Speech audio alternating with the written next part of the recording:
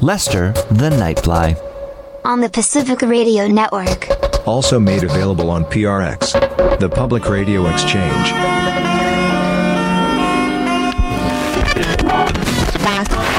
All Hit Radio.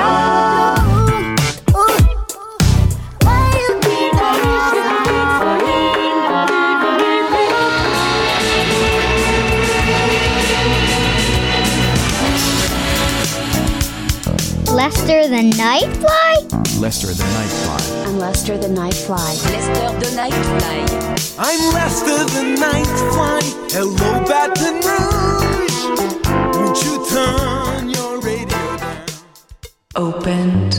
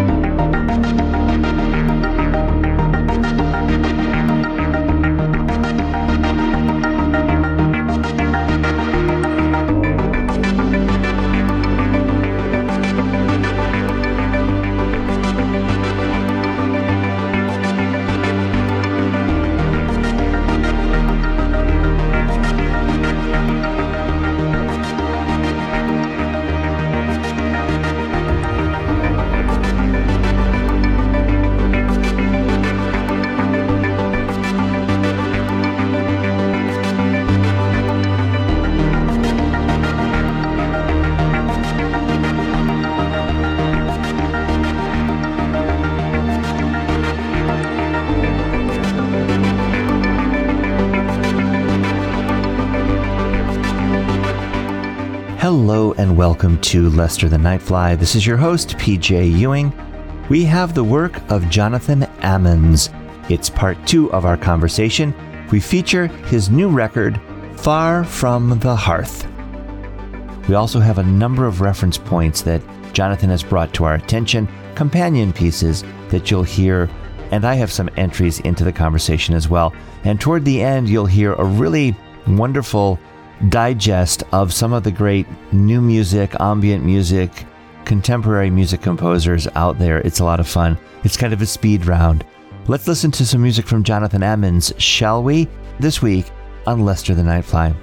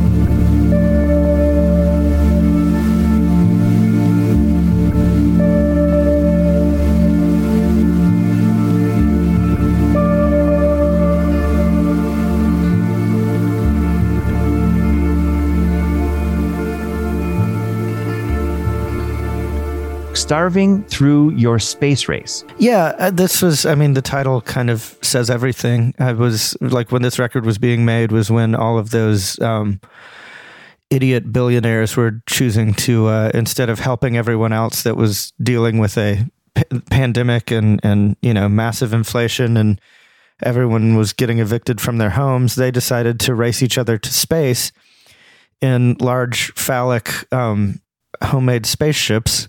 And it was just a colossal act of stupidity and just absolute gluttony. It was just astounding and stupefying to watch. And it reminded me of there's an old track called Whitey's on the Moon by what's his name? The guy who did The Revolution Will Not Be Televised, Gil Scott-Heron. Does a fantastic piece called Whitey's on the Moon. That's, the opening line is, "A rat done bit my sister Nell, and Whitey's on the moon. Her face and arms began to swell, and Whitey's on the moon." A rat done bit my sister Nell with Whitey on the moon. Her face and arms began to swell, and Whitey's on the moon. I can't pay no doctor bills, but Whitey's on the moon. 10 years from now, I'll be paying still while Whitey's on the moon. The man just upped my rent last night, cause Whitey's on the moon. No hot water, no toilets, no lights, but Whitey's on the moon. I wonder why he's upping me, cause Whitey's on the moon? Well, I was already giving him $50 a week, and now Whitey's on the moon. Taxes taking my whole damn check. The junkies make me a nervous wreck. The price of food is going up, and as if all that crap wasn't enough, a rat done bit my sister Nell with Whitey on the moon. Her face and arms began to swell, and Whitey's on the moon. Was all that money I made last year for Whitey on the moon? How come I ain't got no money here? Whitey's on the moon. I just about had my fill of Whitey on the moon. I think I'll send these doctor bills, air mail special.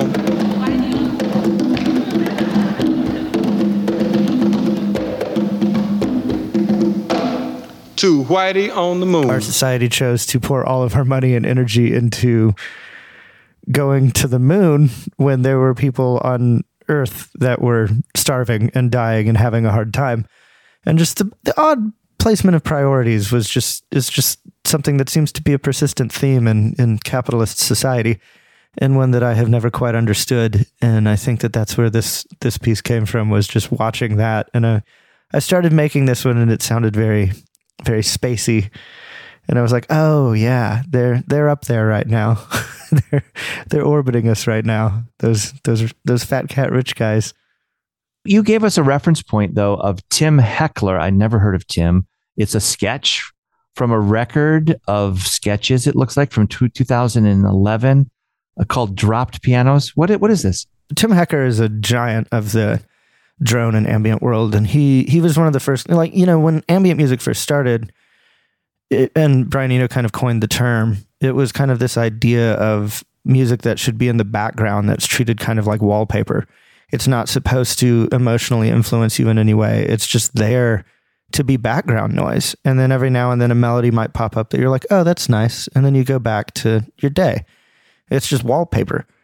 But Hecker was the first guy he started playing all these festivals and stuff in the chill out rooms, and he played his stuff loud, and he wanted you to hear it. And it's very unusual and very wonderful composition. He does a lot of stuff with time stretching, where he'll take something and stretch it out to where it starts out lined up, but then the piece just kind of falls apart as it continues to play.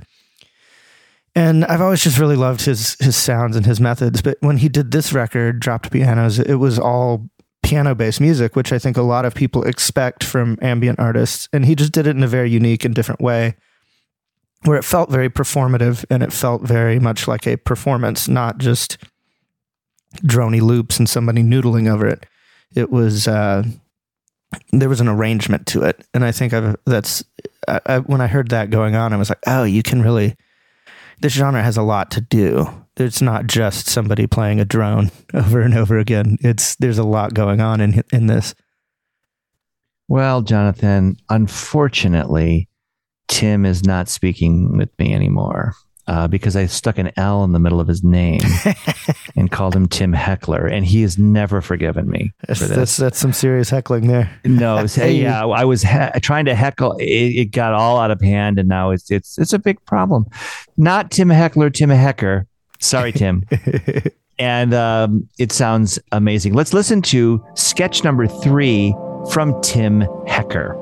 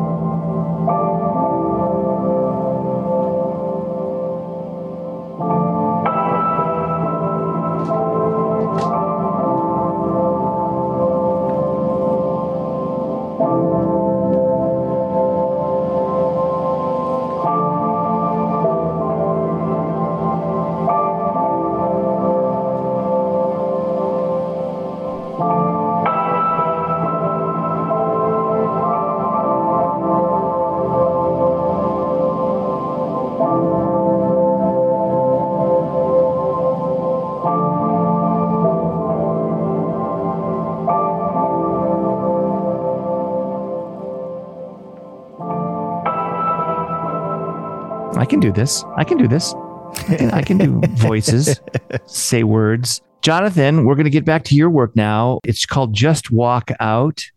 It's from your recent record. A little bit of rock and roll going on here in this one.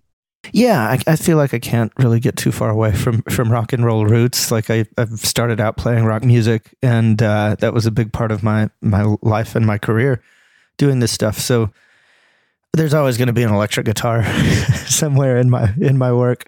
And I think this one was just one that when I started making it, it had all the trappings of just a kind of doomy drone doom kind of piece.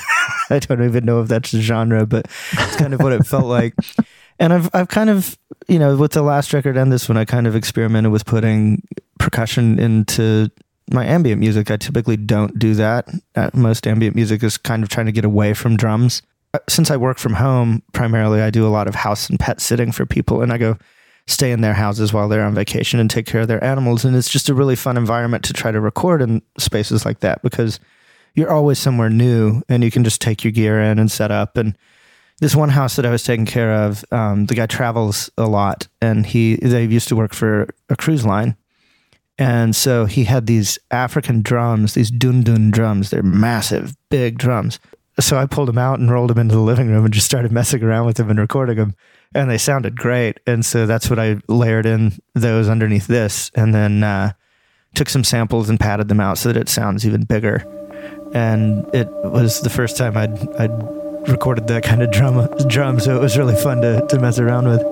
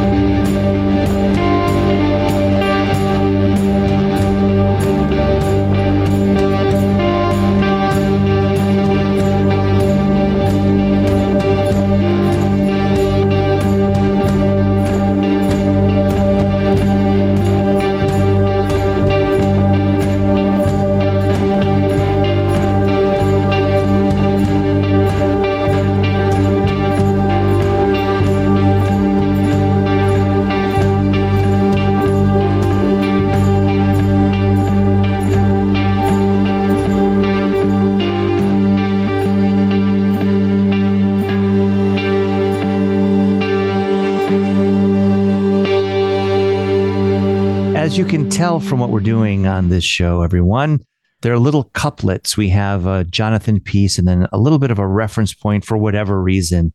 The companion, let's say, in this case, is another Ashevillean, right? This is Ross. Is it Gentry? Yes, Ross Gentry. He's he used to play as an artist called Villages and did this very dark, wonderful ambient stuff. And then he started shifting more into a modern classical school. He does a lot of film composing and like horror movie compositions now under his own name. But he used to work at a coffee shop in town when I was working for Moog Music. I used to work as one of their artist relations assistants. And I would come in after work to this coffee shop and hang out. And there was a guy that ran a record label that was like a drone and ambient label. And then Ross was always working in there too. So I'd always just sit and listen to what they were playing. And it was where all the guys who made this kind of music hung out. So it was a place where I got to meet everybody and kind of network and learn about who was doing this weird experimental music. And Ross's work just stood out to me immediately. I was like, this guy really knows what he's doing. And it's fantastic. The work is really, really good. This is called Devouring the Whole by Villages, Ross Gentry, from the record Procession Acts from 2015.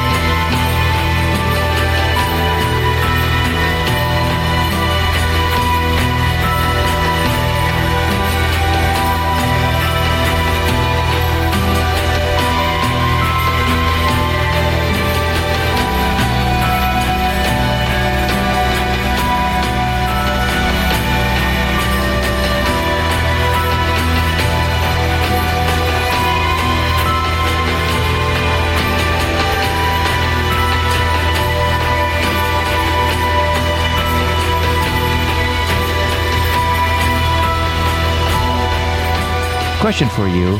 Do you know the name Klaus Schulze? Oh, yeah, definitely. Yeah, you say that like I'm supposed to know it, Jonathan. had a bus moment recently. This awesome guy that has a daughter. I'm taking my kids to school in the city. We're rolling along, and he's from overseas, German man, speaks Spanish. A really cool guy. He's super into the Klaus Schulze style, a very progressive new music scene. And apparently, while I've been in New York City these 30 years, there is a giant scene. It's all centered on one venue. I think it's called the Stone, right near where we were on the bus. And he said, I would go, it was very expensive. I'd go there once or twice a week. It was only an hour or two. All the big names, everybody would be there, PJ. You couldn't get a seat. And it was the highly progressive stuff. It's no longer there. The university has now recreated the venue somewhere else. But there was a scene that I just missed entirely while I was here.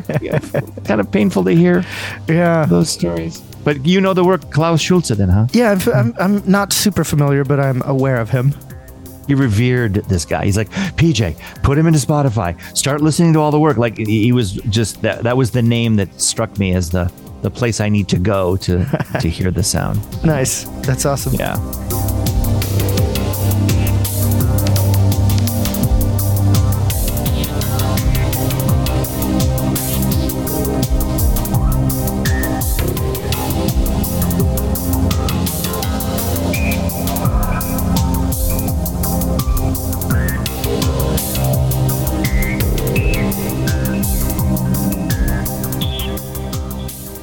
My piece to add to these two, we had Just Walk Out from Jonathan, we had Devouring the Whole from Villages, and now I'm throwing in something that will sound a little bit as an oddity, but it's from a man going by the trade name Tusca, Tusca, and it's called Open. This, if we're talking about emotions and feelings and taking you somewhere else, this will take you somewhere else, somewhere out in space, I imagine, but this will take you to very exotic places. Take a listen to Tusca.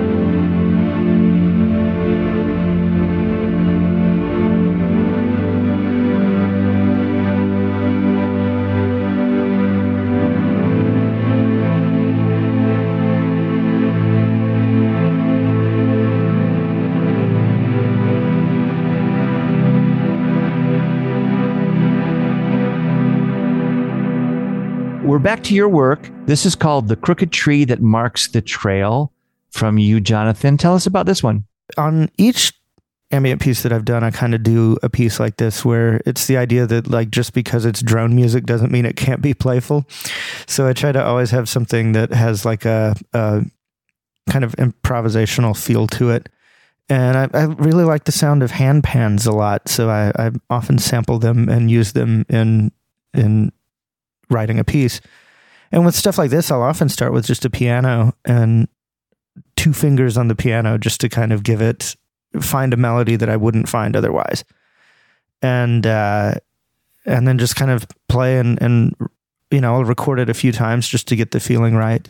But, and the name of it comes from in Native American lands. I live right in the heart of Cherokee Nation, and all over the woods, you'll find these old trees that have these very unnatural shapes.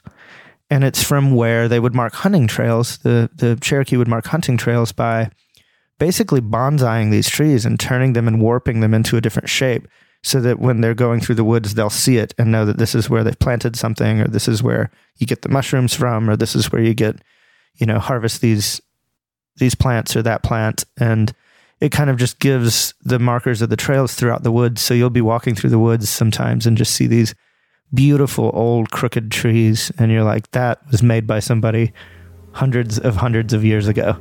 That's so cool. And I kind of think that music kind of does a similar thing of like when you find an old tape or you find an old recording that's kind of fallen by the wayside, and you're like, man, how did I miss this one? It's been here this whole time.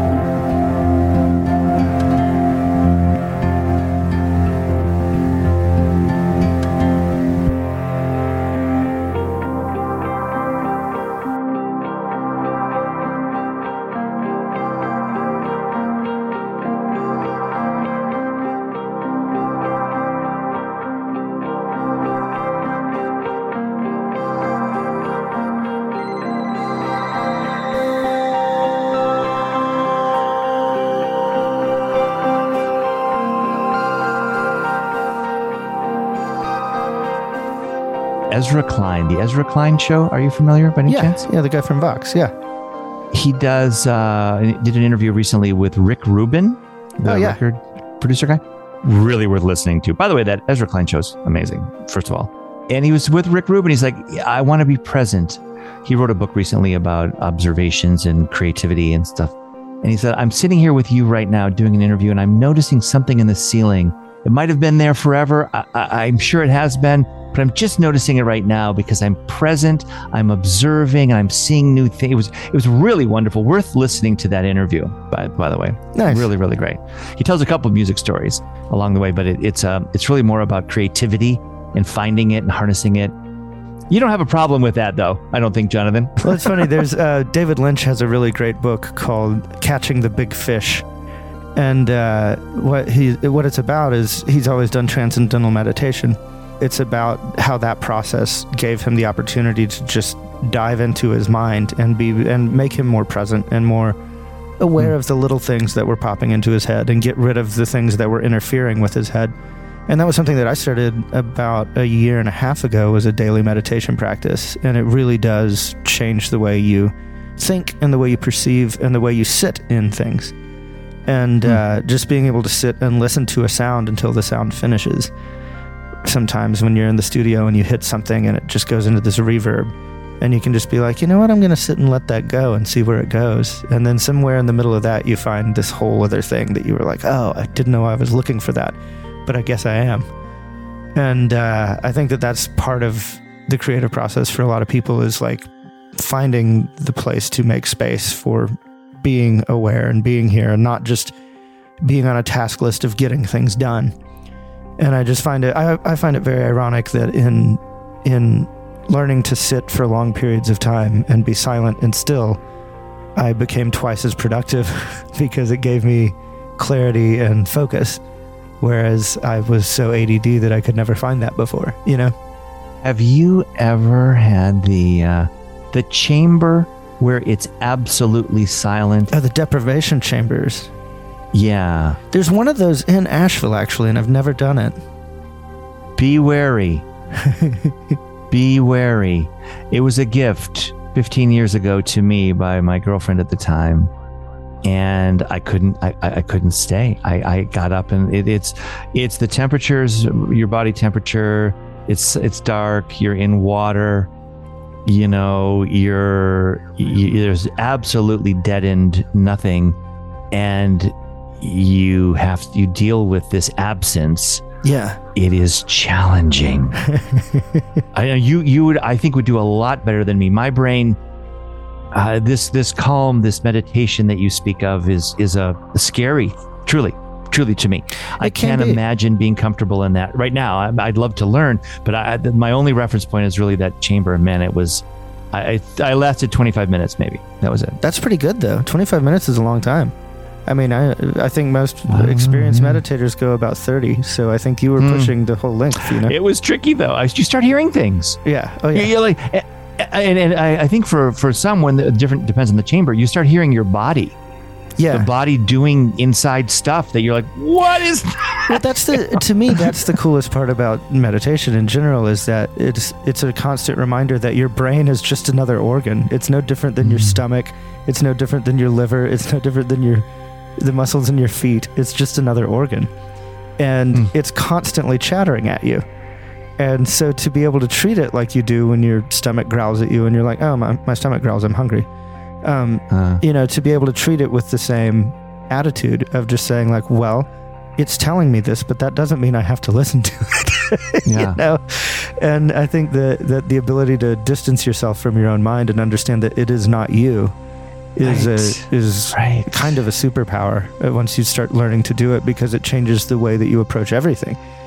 And I think it especially changes the way that you approach creative work, because you start realizing like, yes, this thing's throwing me ideas. Not all of them are going to be good. Like, I don't have to build my identity around these ideas, you know? Yeah, I mean, it's the reason why people love hallucinogens and weed so much. It's because it gives them that outside perspective where they get to see themselves for a second. And I think if you can do that and learn to do that on your own, that's a lot more helpful. Observer Effects. This is by Amulets from the record Blooming in 2021. Tell us about this one before we hear it. So Amulets is a big inspiration to anyone that works in tape loops. He's started a YouTube channel where he would basically give you a tutorial as to how to build a tape loop, how to work with different tape machines, how to modify tape machines. And then he'll also post like compositions of his and show you the tape loop and show you the machines that he used and show you how it was done. And they're really elegant, pretty videos to watch. They're just very simple, very humble, but they you get this really pretty sound out of it and this really cool composition. And I think he's kind of one of the guys that pushed tape looping to the popularity that it is now, to where it's impossible to find old cassette machines in Goodwill anymore because everyone's buying them to make tape loops. But his work really taught me a lot about how to work with these machines and how to incorporate them into my music. I'm going to move on to the next thing and try to figure out the next instrument and the next piece of gear for the next record. But I felt like for this one, I really wanted to lean on cassettes. And so Amulets was a big help and was somebody that I listened to a lot in the process of making this record.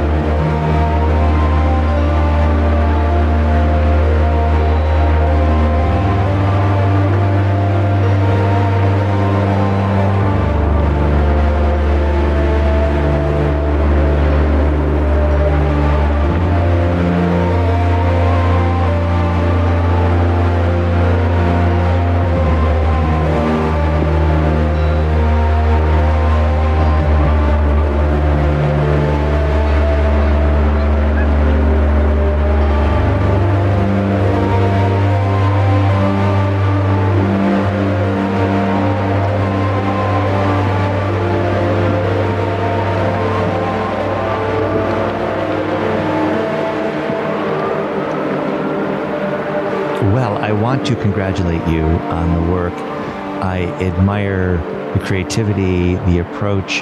I also, while acknowledging that any composer who creates a new piece, a song, an orchestral piece, whatever it is, it's something new in this world. I have to believe when you're in someone else's home banging the drums, or you're in a new space using the loops and creating unique sounds, there has to be a tremendous thrill because the earth has never heard that before. If I write a string quartet, we've heard a lot of them and we know what happens when the cello does this and the viola does that. But when you're doing the looping, and you're playing with these different tools, Earth doesn't know that sound, and that's just got to be a thrill. I have to believe. I like to think so. I hope so. One more little speed round for us, and maybe you can add to this as we go. This is quick, but I wanted to just do one last look at reference points, and I've listed a few, and maybe you can add to them. And I'd like to put these in the blog at lesterthenightfly.com so you can pursue video, and the playlist is there, and all this great stuff. These are the reference points that I have for what we've done. His name is Ulrich Schnaus. Do you know this name? I don't know if I do. I don't think I do. I saw him once. I met him. I told him, Mr. Schnaus, this is 15 years ago, that we named a goldfish after him, which we did. And he was very impressed at the bar after his set in Lower Manhattan. It was a KCRW show, Jonathan, in Manhattan. Oh, nice. Okay, New York City.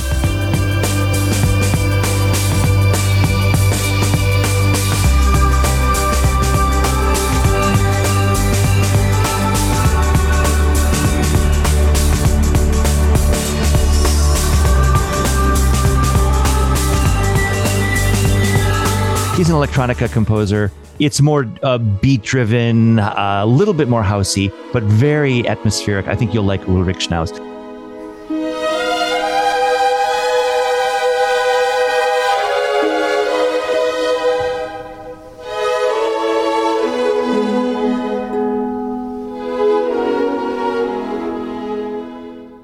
I referenced Leos Janáček earlier, a composer from Czechoslovakia, Moravia. I love him. It's an opera work and many other types of work. I am going to follow up and find the atmospheric stuff, but he's known for creating a soundscape based upon, yes, traditional instruments, but trying to replicate like the sounds of the forest, that kind of thing. He wrote an opera called The Cunning Little Vixen, where all the characters, almost all of them, are insects and animals. And he went to the woods to find those sound samples and would come back in the morning and then use orchestral music, instruments to create them. So Leos Janáček. We talked about Tuska. We heard some Tuska earlier.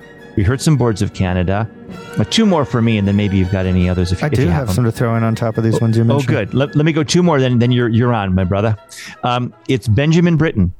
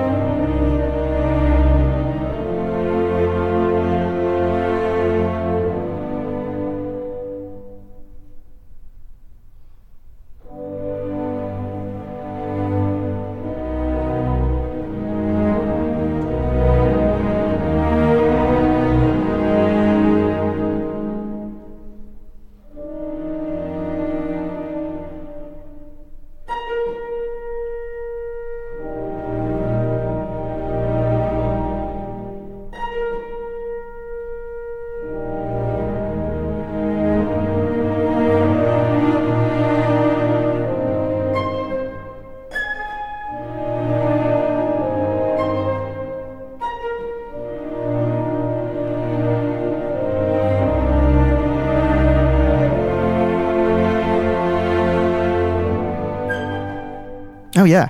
Yeah. I saw Peter Grimes in the fall, and you can, I don't even know if you need to worry about the plot. The plot's amazing. It's a delightful, scary, horrible, beautiful thing. However, the music, the atmosphere, the setting of the stage, it's mostly an orchestral piece. There's not an aria in the thing. And it'll blow your mind. The opera Peter Grimes by Benjamin Britten. Blow your mind. So worth a listen. And then lastly,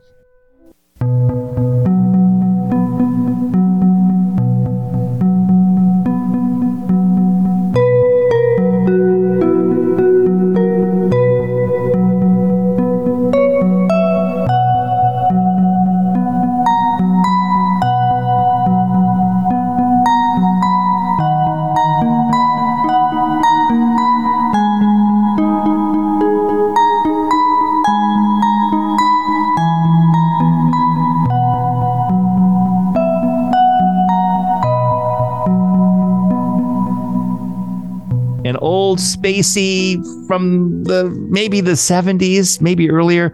His name is Ray Lynch. There's a record called Deep Breakfast. No, doesn't ring a bell. Doesn't ring a bell, but I will look it up. Yeah, it's super cute. Super cute. It's all, little dots and loops and sounds of space or it's early days, well before the Tuscas of the world were out there. Right. All right, those are my reference points. How about you? When you mentioned the Ulrich Schnauz, it made me think of John Hopkins. If no one's listened to John Hopkins, the dude is just an absolute beast.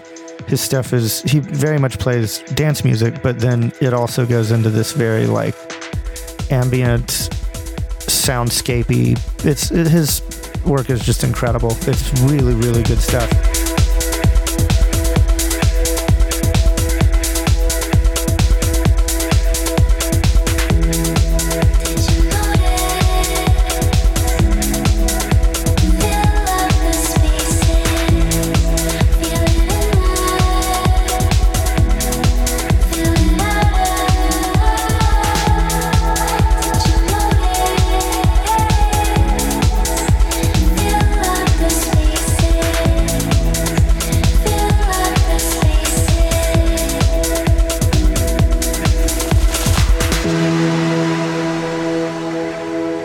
He did like a year or two where he just did music that was composed for people on mushrooms. And it's just like very psychedelic, but very, very good. And it was meant to be grounding music while you're having this trip, And I think, and if in any headspace, it's just brilliant to listen to. And then Laurie Spiegel also was somebody that I almost put in the reference list when I sent it to you.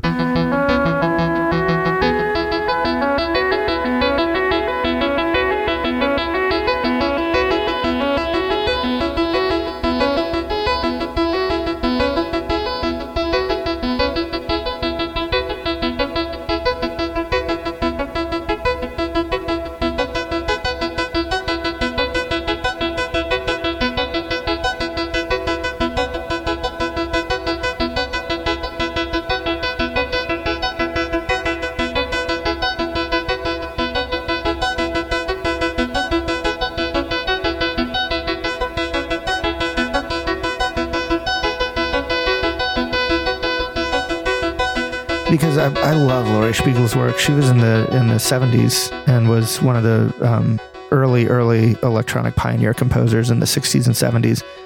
And a lot of the people that drove electronic music were women in that era because they weren't getting serious composition positions and serious conductor positions with orchestras or these places where they had trained in music. So they went to television production studios and they went to the BBC and they went to all of these other places that would allow them to create music. So they started working for Bell Labs. They started working for all these other spots where they could compose music and get paid for it. And they got to work with the newest technology out there and they became pioneers of it. And Laurie Spiegel's work is beautiful to listen to. It ages really well. And she works with just a lot of old Moogs and Buchlas and like all these like great old synthesizers. Really? Oh, you know about this? The Buchla well known? I mean, there's West Coast synthesis and there's East Coast synthesis. And, the Buchla was the start of the modular synthesis movement. And then the Moog, he decided to make everything controlled without a keyboard. And then Bob Moog decided to put a keyboard on his. And that was the two divergent paths of synthesis. And a lot of ambient music now is very much driven by the Buchla style synthesizers, by those modular synthesizers. So wait a minute. Oh, this is so fabulous. You know the name Caitlin Aurelia Smith? Yeah. I did a show on her record, Let's Turn It Into Sound, about 4 months ago. Oh, very cool.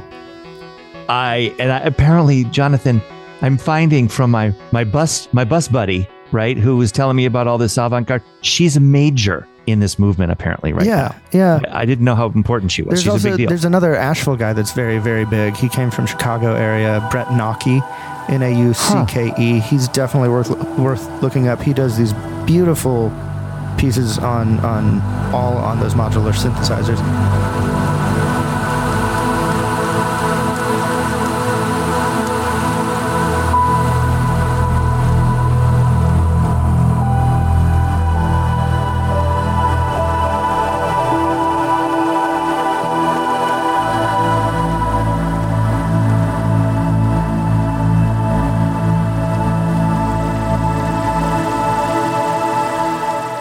modular synthesizer is just too much for me. I started out with a Moog. Like I learned everything I know on those types of additive synthesizers, and I tend to stick with that. And I am primarily a samplist. Like I learned everything I know through sampling.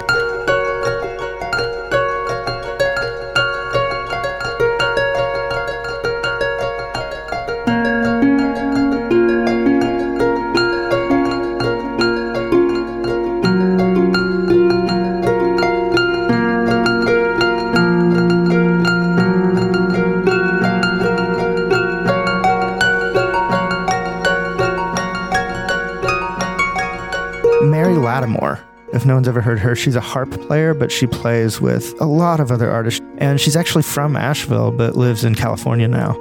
Just keeps putting out records. Like every year she's on a bunch of people's albums and she's making her own stuff. Definitely worth looking into her. I'm not going to say it, Jonathan. I'm not going to say, and there he is, Jonathan, droning on about Mary Lattimore. I'm not going to go there because it's dumb. It's not worth radio. Droning on about drone music. Droning on about drone music. Jonathan, danger. Don't go there. It's not funny. As much as I think it might be funny. There's funny there somewhere. I don't know. Tell us how to track your career and what to do and how to support you, that kind of thing. Yeah, I mean, the most helpful way is to follow along on Bandcamp, jonathanammons.bandcamp.com. That's JonathanaMMons.bandcamp.com. Or just follow me on Instagram or Twitter or whatever social medias. I'm usually able to be found at Jonathan Ammons. And go buy music. Go buy my records. That's the buy your records. Best thing you can possibly do to help support an artist is to buy directly from them. And Bandcamp is a brilliant place to do that because they do give the artist so much of their due. Well, I'm hoping to put another record out before the end of the year and then another one in January. So I'll definitely reach out to you both of those times. Good enough for me. That Sounds works. Good. Right, man. Thank you. Thanks so much.